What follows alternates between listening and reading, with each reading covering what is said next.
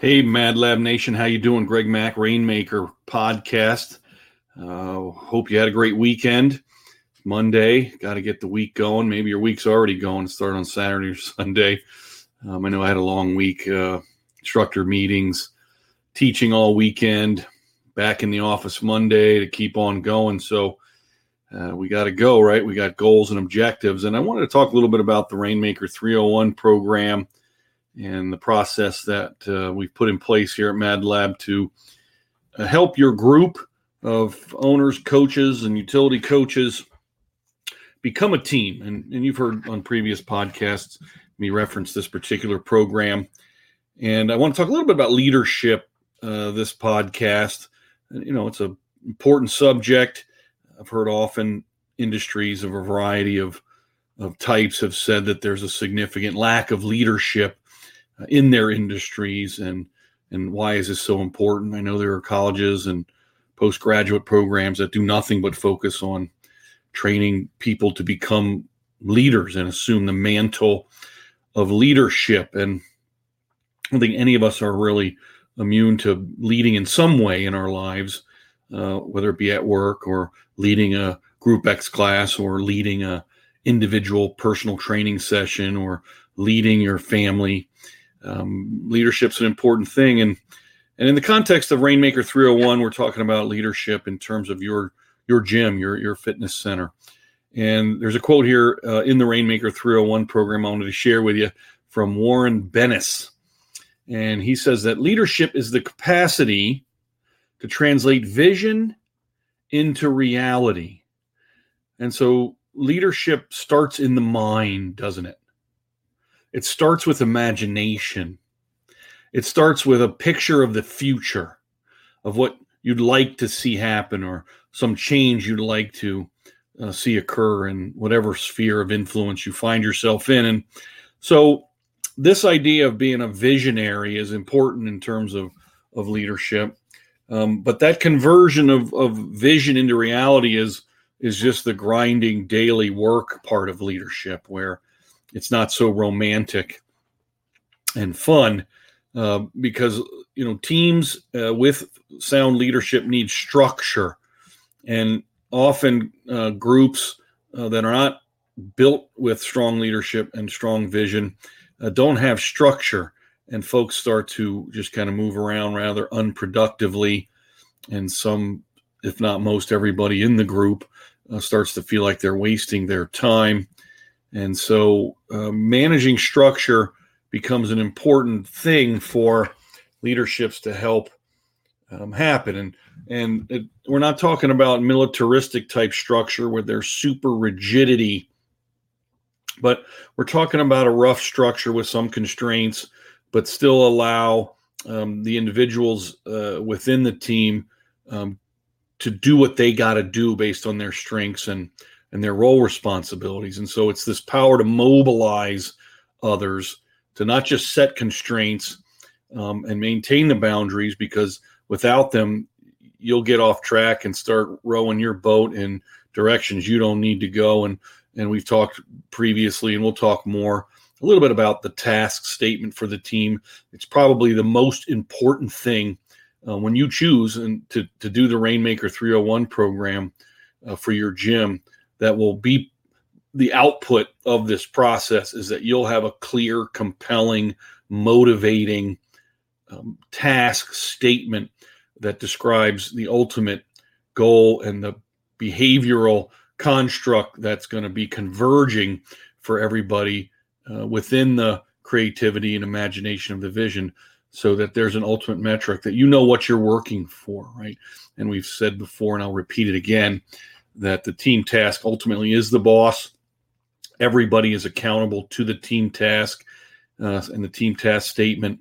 And that if you cannot connect professional behaviors and role responsibilities to how they connect to the achievement of the task statement, you should not be doing it, should not be done. And so the team leader has to hold people accountable and keep folks reeled in under some of these constraints. And you know, the team leader in decision making science, it's called framing. It's the most important part of decision making. And even art consists of limitation, right? Sometimes the most beautiful part of every picture is the frame, and the frame helps to define what is the actual picture, and it is a limited perspective and view.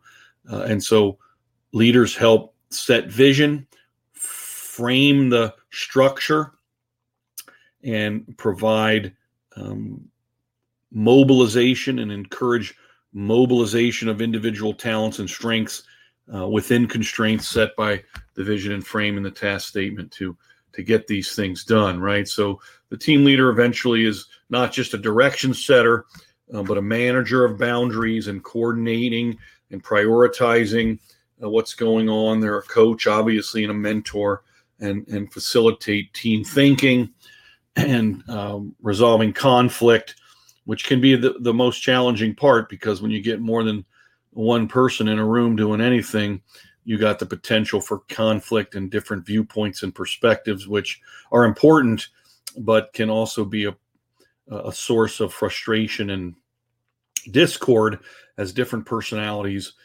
different maturity levels, different academic backgrounds, different points along the life continuum create some conflict in the team, which can be useful and healthy if managed properly. And it's a difficult thing. I know in my own history as a leader in my industry and in my businesses, I've run into some significant problems that I didn't manage so well, some that I managed pretty good, right?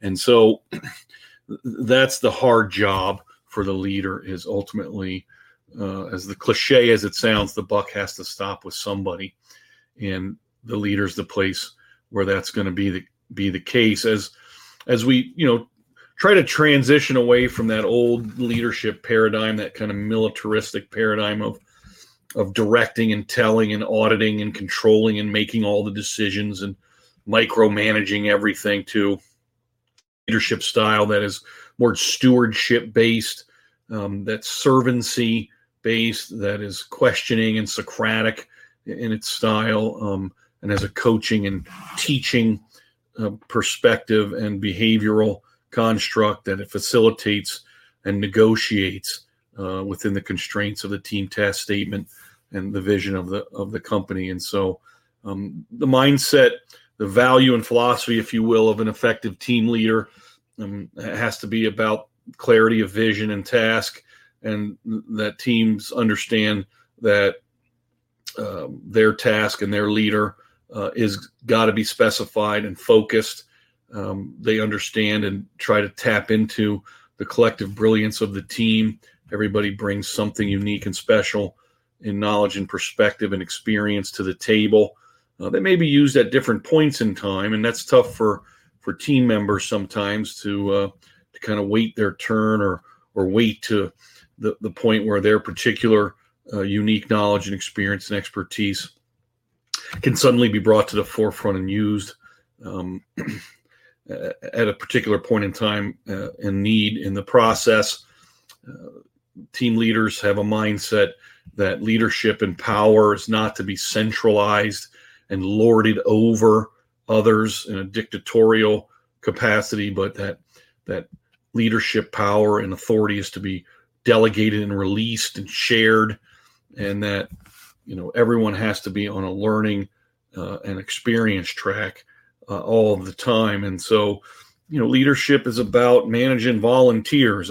Even if you have a structure where you're paying people as an employee or W-2 or 1099, however you have that constructed, there still ultimately is a voluntariness, if you will, to the process, because people can quit whenever they want. They don't have to come to work. They don't have to do everything you say. And so it becomes important that volunteers accept leadership, because they won't follow if they don't accept the leadership in order to get past groupthink and move towards the exceptional levels that we're trying to capture in this process. And so balancing what's volunteered by the team members individually against what is expected is the key. And if people only do the minimum, what's expected, you don't have a team anymore. You have a group.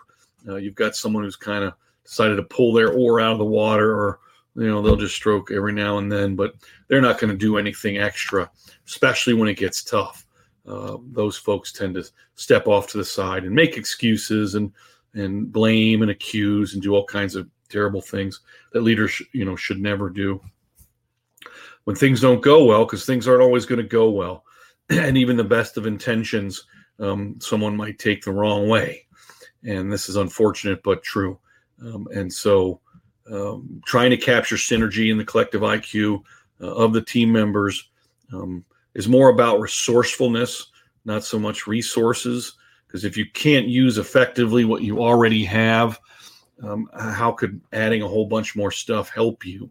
It probably will not. It will probably confuse you. And resourcefulness is a volunteered commodity for teamwork. And so team members, right, they make commitments in their volunteerness. They accept task leadership, and they use whatever resources they have to get things done when they get done, as imperfect sometimes as that might happen. So this circular process of accepting and empowering leadership from the team members to the team members serving and coordinating and delegating back to the volunteerism of the team members. This is what we're talking about in order to create an interdependence, an interaction, and intercooperation that really gets things moving in a powerful direction. And so channeling efforts with some boundaries and being okay with saying no, and team members accepting the no is got to happen, as tough as that can be as we go. And so ending with a quote from Aristotle, we are what we repeatedly do. Excellence, then, is not an act, but a habit. Have a great week. Hopefully you can move a little closer every day towards getting what you want from your gym, what you want for your professional career, what you want for your life. Go get it. Hey, thanks for listening. If you like what you heard in that last podcast, maybe you're ready for take the next step. So if you want to create a great life in the gym, and be straight with you, there's kind of two ways to run a gym. One is you're going to be hiring and firing coaches. You're going to be churning through clients, and that's the fitness that's out there in the world. It's not very rewarding, and to make any kind of money at it, it's a constant struggle against marketing. If you like what you hear on the way we're doing it, it's creating long-term sustainable communities where everybody in them has a good life. The clients stick around, the coaches stick around. I think it's just a better way to do things. So if you're ready to take that step, I would say check out the free training, right? It's freetraining.madlabgroup.com. That's freetraining.madlabgroup.com. And in that is sort of like my little magnus opus that I made.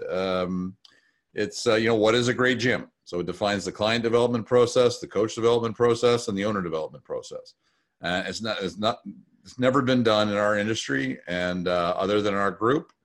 And, we got a looming healthcare crisis coming smackly dab at us. It needs professional coaches and professional gyms to address that. So if you like what you heard, sign up for the free training, and, we can teach you step by step how to build a great gym. Thanks for listening. Bye-bye.